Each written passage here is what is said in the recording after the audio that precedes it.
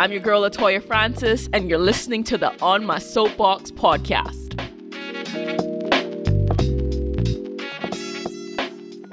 Welcome back, everyone, to the On My Soapbox podcast. And this season is called French Toast and Happily Ever Afters, Navigating Finding the One. So to learn more about why this season is called that, you would have to listen to our episode 1, where I kind of go into details about kind of the inspiration behind the podcast season's name.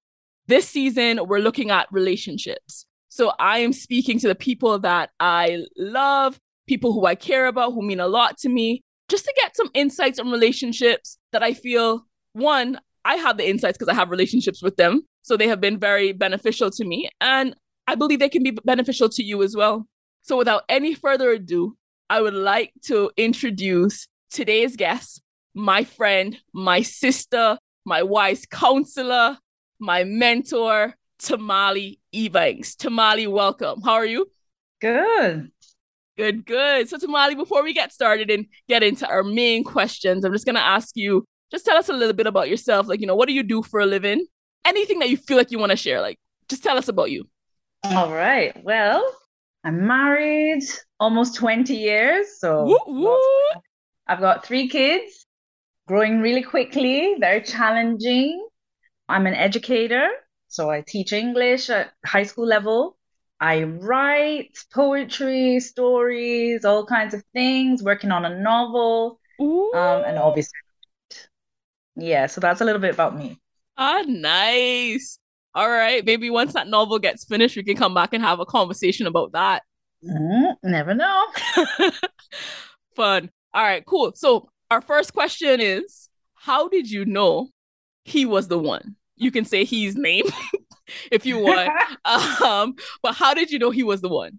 But see, this is the thing. Everybody has this concept of the one. But I never really subscribed to that idea. I think that, there's lots of people that we're really compatible with.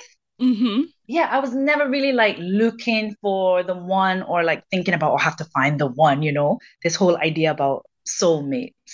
So that's the first thing. Okay. But what happened actually, so I met my husband. I actually was not looking for a relationship. So we just really developed a really good friendship. And I think I was just like watching to see what his characteristics were like. But I still wasn't like entertaining the idea like, oh, you know what, I can see myself with this person. Mm-hmm. Actually, what happened with me is I feel like it was like a revelation then. It was a revelation from God. Like, oh, wow. This person is in your life as a blessing. I've brought this person into your life to be a blessing to you. And once I realized that, I really started paying more attention. And then I thought, you know what? There's nothing that I can really say no to. As in, when I look at like his personality, his characteristics, there weren't any red flags. Okay. So that's really important. We developed a really good friendship and I just really trusted him as a person. And so I just started to kind of entertain the idea, you know what? I can see myself with this person. And I think we could have a really good foundation for a family. And that's really what kind of led me to get into the relationship, first of all, and get seriously. And then we had a conversation where we both said, look, if we get into this relationship, marriage is, the ultimate outcome. And then it just developed from there. Oh, wow. So I have 2 questions. So where did you meet him? And you mentioned, certain characteristics. Would you be able to like share with us maybe 3 or so of those characteristics that stood out to you? Yeah. So, well, we always differ on this answer, but we actually met at a party. Okay. And the funny thing was, I wasn't really paying attention to him. We were at this party and he actually had his baby sister with him. So that was the first thing that drew me to him. I thought, what is he doing here with this baby? So, but later on, I was like, you know what? That's a very responsible person. Like, they were looking after a younger sibling. Who is going to do that he was 19. That's not what most 19-year-old boys were doing. This is true. Yeah. So that really stood out to me. Characteristics, yes, definitely. The first thing I think is that he was trustworthy. Mm. I noticed that he was very humble, very considerate, very responsible. And I mean, these are not the things that you hear, I guess, most women or young girls when they're looking at someone, they're looking at, how do they look, all these other things. But really, it was just that he was a very solid kind of guy, very stable. He Yeah. was a very good listener and he treated people with respect. I have a question on that. So how were you able to gauge that he treated people with respect? Was that just over time? Was that something that I know you said that you saw him at the party with his younger Sister-in-law, sister? no? Yeah, your sister-in-law. But like how did you gauge like that he respect other persons and why was that really important for you? I think because respect is something that is just generally really important for me. And I Mhm. feel like a lot can be accomplished when you have a respectful relationship with someone. Mutual respect is very important. And actually, one thing that really tipped that off for me was just how he treated people. Like we'd go to the gas station and he would speak very respectfully to like the guys who were pumping the gas. Yeah. Little things like that, like the people who were, cleaning places, janitors, just people who were serving that other people wouldn't even notice, or a lot of people wouldn't really give the time of day to. He Yeah. was very respectful. He engaged with those people. He spoke to them and he was never condescending or he didn't ignore people. He saw people. It didn't matter like where we were, if it was the cashier behind the till. And someone who is very respectful to people from all walks of life, that's something that is admirable. So I noticed that he was very respectful to his mother, Mm. went out of his way to help her. He served her. I saw him serve other people, when the limelight was not on him. Yeah. So I was watching. Ah, man. And I feel like even growing up, I would hear like my grandmother always say, when you're talking to a guy or, you're interested in a guy, definitely look at the way that he treats his family and more specifically the way that he Definitely. treats his mom. Definitely. Yeah. So hearing that, Telltale signs. yeah, hearing that definitely, hits a note with me. What's one thing that you know about relationships now that you wish you knew then? Was there anything that, as time progressed that you felt like, you learned this now because you went through certain things that you wish you knew at the beginning of the relationship? Oh my goodness, there's so many things. But I think one thing that stands out is you have to be very patient. Mm. I mean, we always say patience is a virtue, but that person there's a whole nother person. They're Yeah. on a whole nother wavelength from you. And so patience is super important. And I think in the beginning, I'm not a very patient person. Let's just put that out there. Uh, let's just be honest. But having patience became more and more important, as our relationship developed, especially when kids came around. And, there's certain ways that I would approach a situation, or there's certain things that I would do. And I think I just had an automatic expectation that he would approach things in the same way, or that he should do things in the same way I would do things. Yeah. And it's just being patient and thinking, what, this person has their own methods, they have their own strategies, they have their own way of doing things. And it's not wrong because it's not your way. Yeah. So, patience, I would say you need to have patience. Okay.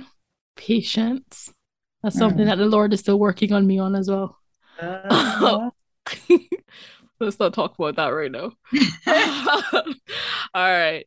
Do you have any advice on, how a person or a couple can make it through the hard or rough times based on your experience over 20 years? Like, maybe, I don't know, two or three different things that you would say you've learned that, a couple needs to consider and really work at in order to make it through those rough times.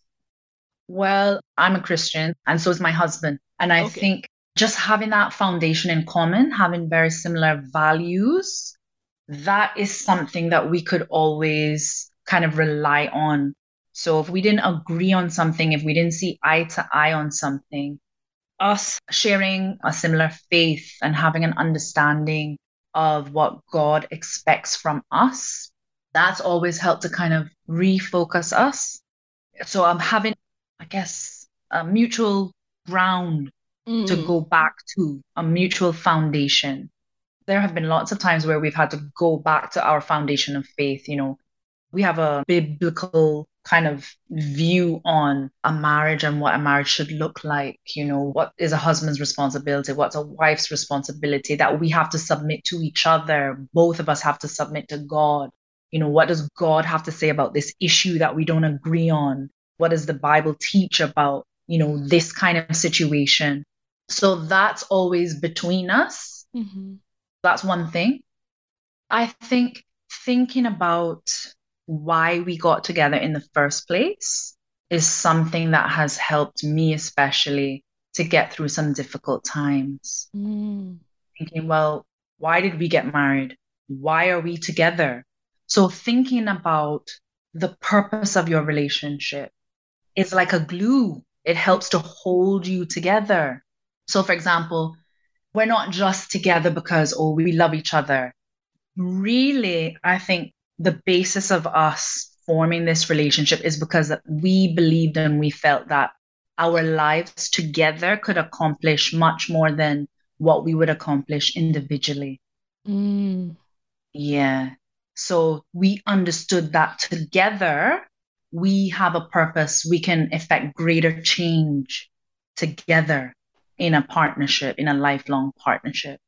And so there have been times where I've thought, oh my goodness, I don't know. Mm-hmm. But then I go back to, why am I with him? Why did we get married? Because we wanted to start a family, and, you know, we have these goals that we want to accomplish in our lives, and also kind of like, you know, on the earth, in the world. And we do that better or much more effectively together. So thinking about purpose. Yeah. Oh, I like that. And my last question for you, Tamale, is what would you tell your younger self? What would you have done differently, if anything? What would I tell my younger self? I think ups and downs are normal. And just because you have disagreements or you have struggles does not mean that you're not meant to be together. I think sometimes you go through something that's difficult. You think, this is not working. I don't know. Why am I with this person? Maybe I made a mistake. Maybe there's something wrong. We're not right for each other. And you have this whole dialogue in your head. But the truth is, we are two imperfect people. You know, you were asking earlier about characteristics. You know, all of us, a lot of women, we have all these, we have our lists, right? Of things that we're looking for. So it's like, yeah, he has this, he has this, he has this. But even if you found someone who met every expectation, that person is still not perfect. And you are definitely not perfect. This is true. So it's just having that realization, you know what? I'm going to make mistakes, but we don't really think about ourselves often, do we? We look at the other person. They are faulty. They're human. They have weaknesses. You know, there are things that you won't see at the beginning of the relationship that will be revealed the longer you're together. And so it's important not to judge that other person and not to write off people. Very important not to do that, because we're all a work in progress. And so what I would say to my younger self is, you need to understand that forgiveness is a key part in maintaining a relationship, and be gracious. The same grace that you would like to receive from somebody else, you need to be able to offer it. And that's going to happen time and time again. Yes. I was going to ask another question, but I think you answered it, because, you know, I've heard throughout the years, just different people at different times and different circumstances ask, okay, well, how forgiving in a relationship, especially a marriage, a committed relationship, how forgiving should I be? How much grace should I give? But I think what you just said in the end, to me, is my answer is I should give as much grace as I would expect someone to give me. And the other thing is, well, how much do you want the relationship to work? Yeah.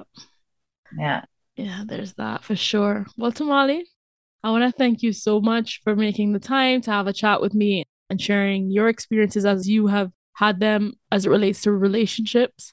And to close us off today, at the end of each one of these episodes, I definitely want to close off with either a quote or, something inspirational or a word of scripture that I feel kind of goes along with any themes that we would have discussed on the episode. So today's quote is from Philippians 2:3-7. Do nothing out of selfish ambition or vain conceit. Rather, in humility, value others above yourselves, not looking to your own interests, but each of you to the interests of the other.